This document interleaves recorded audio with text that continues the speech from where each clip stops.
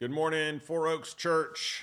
Little late here this morning, but we're here firmly ensconced behind the Four Oaks microphone. So, hey, thanks for joining us for this round of our pastoral devotionals. It's Wednesday, January 31st, the last day of January, and we are trekking through Matthew 16. So we track with the sermon that we're going to be preaching on that week, so that, Lord willing, as we're touching on the passage, studying it together, you're getting a sense of how I approach a passage, how to study it, interpret it. Hopefully, Lord willing, that gives you some tools. So Matthew 16, first of all, let me read the passage that we're in, and then we'll jump in and pick up where we left off yesterday. And the Pharisees and Sadducees came to test him. They asked him to show them a sign from heaven. He answered them, "When it is evening, you say it will be fair weather, for the sky is red. And in the morning it will be stormy today, for the sky is red and threatening. You know how to interpret the appearance of the sky, but you cannot interpret the signs of the times. An evil and adulterous generation seeks for a sign, but no signs will be given to it except the sign of Jonah." So he left them and departed. When the disciples reached the other side, they had forgotten to bring any bread. Jesus said to them, "Watch and beware of the leaven of the Pharisees and Sadducees." And they began discussing it among themselves, saying, "We brought no bread." But Jesus, aware of this, said, "O you of little faith, why are you discussing among yourselves the fact that you have no bread? Do you not yet perceive? Do you not remember the 5 loaves for the 5,000 and how many baskets you gathered? Or the 7 loaves for the 4,000 and how many baskets you gathered? How is it that you fail to understand that I did not speak about bread? Beware of the leaven of the Pharisees and Sadducees." Then they understood he did not tell them to beware of the leaven of bread, but of the teaching of the Pharisees and Sadducees. Once more, a reminder, this pastoral devotional brought to you by Maple Street Biscuit Company, Killearn. Okay, so when we began this journey in the passage on Monday, I said there were 3 kind of broad questions that we wanted to answer, and we've answered the first one, which is, what is going on in verses 1 through 4? When Jesus uses this analogy of the weather, talks about signs, says they're wicked for asking for a sign. And remember, we said the point was their spiritual blindedness, that while they could see something as benign and generic in the sky, okay, red sky at night, sailor's delight, red sky in morning, sailor's warning, sailor take warning, they could not see something even more plainly obvious, and that was the miracles of Jesus and what they're attesting to. So when they ask him to do a sign, they're not, this is not a genuine request. They want to trip him up. But even if he did a sign that they had in mind, they would find a way to explain it away, that he drives out demons by the prince of demons, right? So the spiritual blindness of the Pharisees, their hardness of heart, their unbelief, their cynicism, that's what 1 through 4 is getting at. Now, we move into the heart of the passage when Jesus has the meeting after the meeting, right? The debrief with the disciples. And it tells us that they had forgotten to bring any bread. And so Jesus uses this opportunity to want to teach them something about the teaching of the leaven of the Pharisees and Sadducees. And so he says, watch out and beware. They think he's talking about literal bread. And they think he's saying, well, we forgot bread. Just don't eat the bread of the Pharisees and Sadducees. And so now Jesus has 2 things simultaneously that he's wanting to instruct them about. Number one, that how could they be so obtuse? They've just seen him feed upwards of 50,000 people on 2 separate occasions. It would be no problem for them, for him to provide bread for them. Okay, that's one point, obvious point, but that's not the main point here. The main point is that Jesus wants to give a teaching about the nature of leaven and how that relates to the Pharisees and Sadducees. Okay.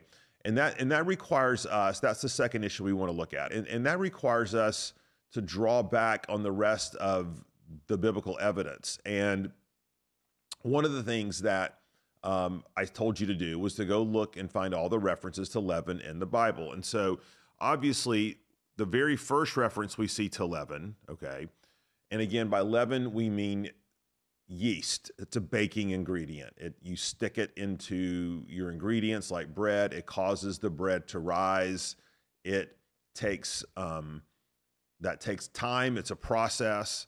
But when God brought the people out of Israel, he told them to bake bread, but not leavened bread. He told them to bake unleavened bread. Why? Look at goes back to Exodus 12, verse 39. And they baked unleavened cakes of the dough that they had brought out of Egypt, for it was not leavened, because they were thrust out of Egypt and could not wait, nor had they prepared any provisions for themselves. So when they were to eat unleavened bread in perpetuity in honor of the Passover, it was to remind them, okay, that God thrust them out of Egypt. They could not wait on their bread, okay? They could not wait for the leavened bread to rise. They had to go out in the wilderness and be dependent upon God to feed them, which he did. And so all the other days of the year, they could eat leavened bread, but during the Passover, unleavened bread. Now, this picture of leaven, okay, was and continues to be a theme that the other scripture writers write about. So hold your place right there. Turn over to 1 Corinthians chapter 5. And it's here that Paul is exhorting the church in Corinth to excommunicate the unrepentant brother who is having an adulterous affair, okay? And listen to what he says in 1 Corinthians chapter 6. 1 Corinthians 5, verse 6. Your boasting is not good. Do you not know that a little leaven leavens the whole lump?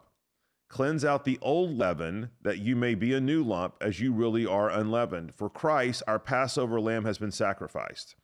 Therefore, let us celebrate the festival not with the old leaven, the leaven of malice and evil, but with the unleavened bread of sincerity and truth.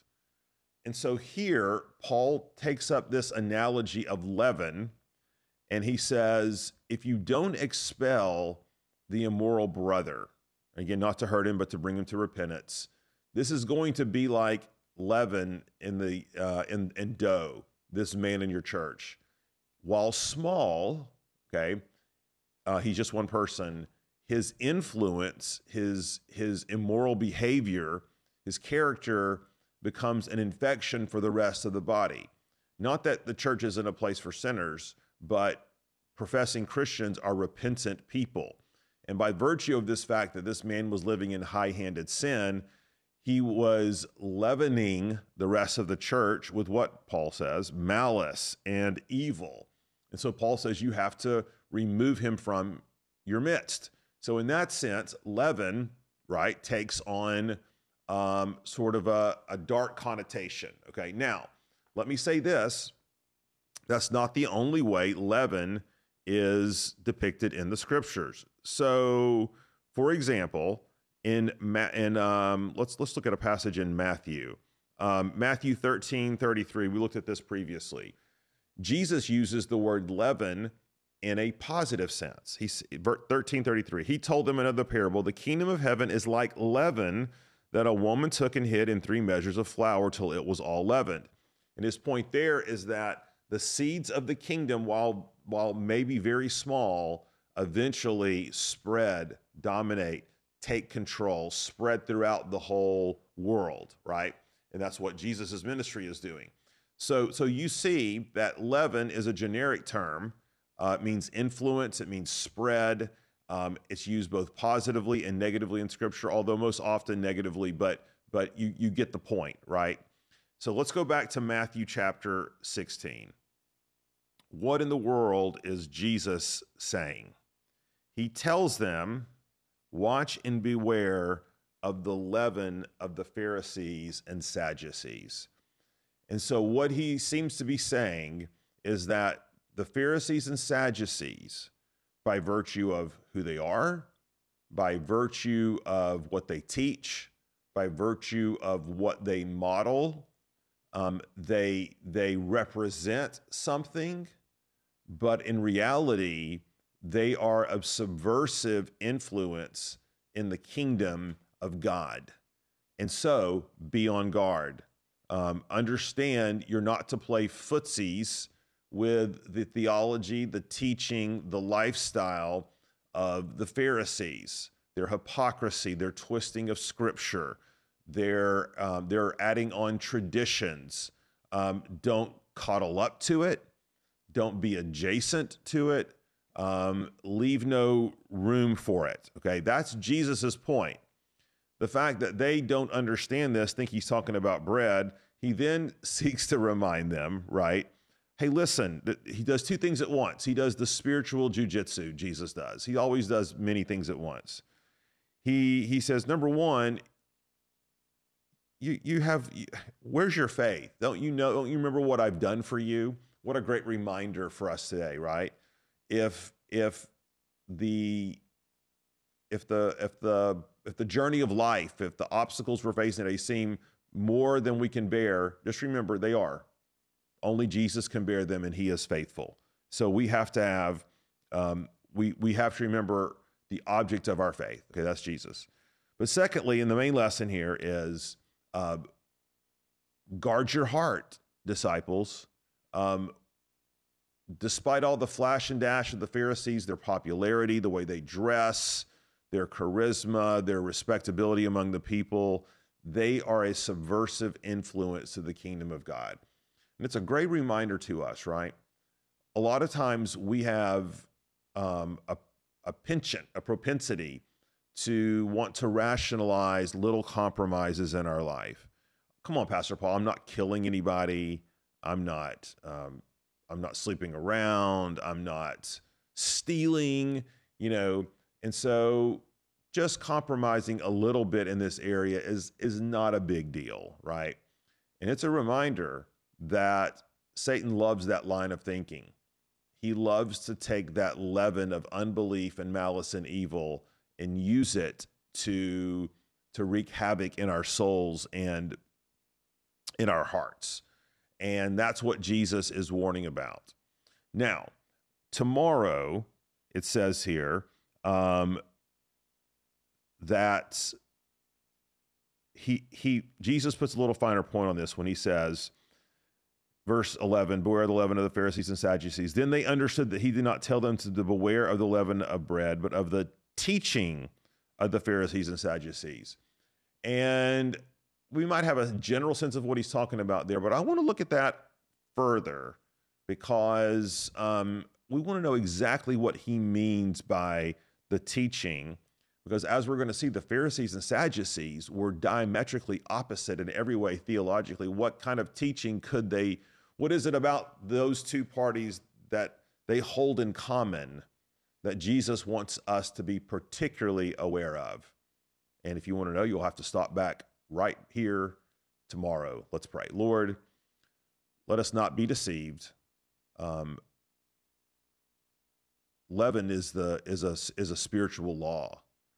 It's whatever we're putting in is what's coming out, and whatever we're introducing into our hearts and our lives will dominate our hearts and lives. Let us not be deceived about this, but let us guard our hearts and minds in Christ Jesus.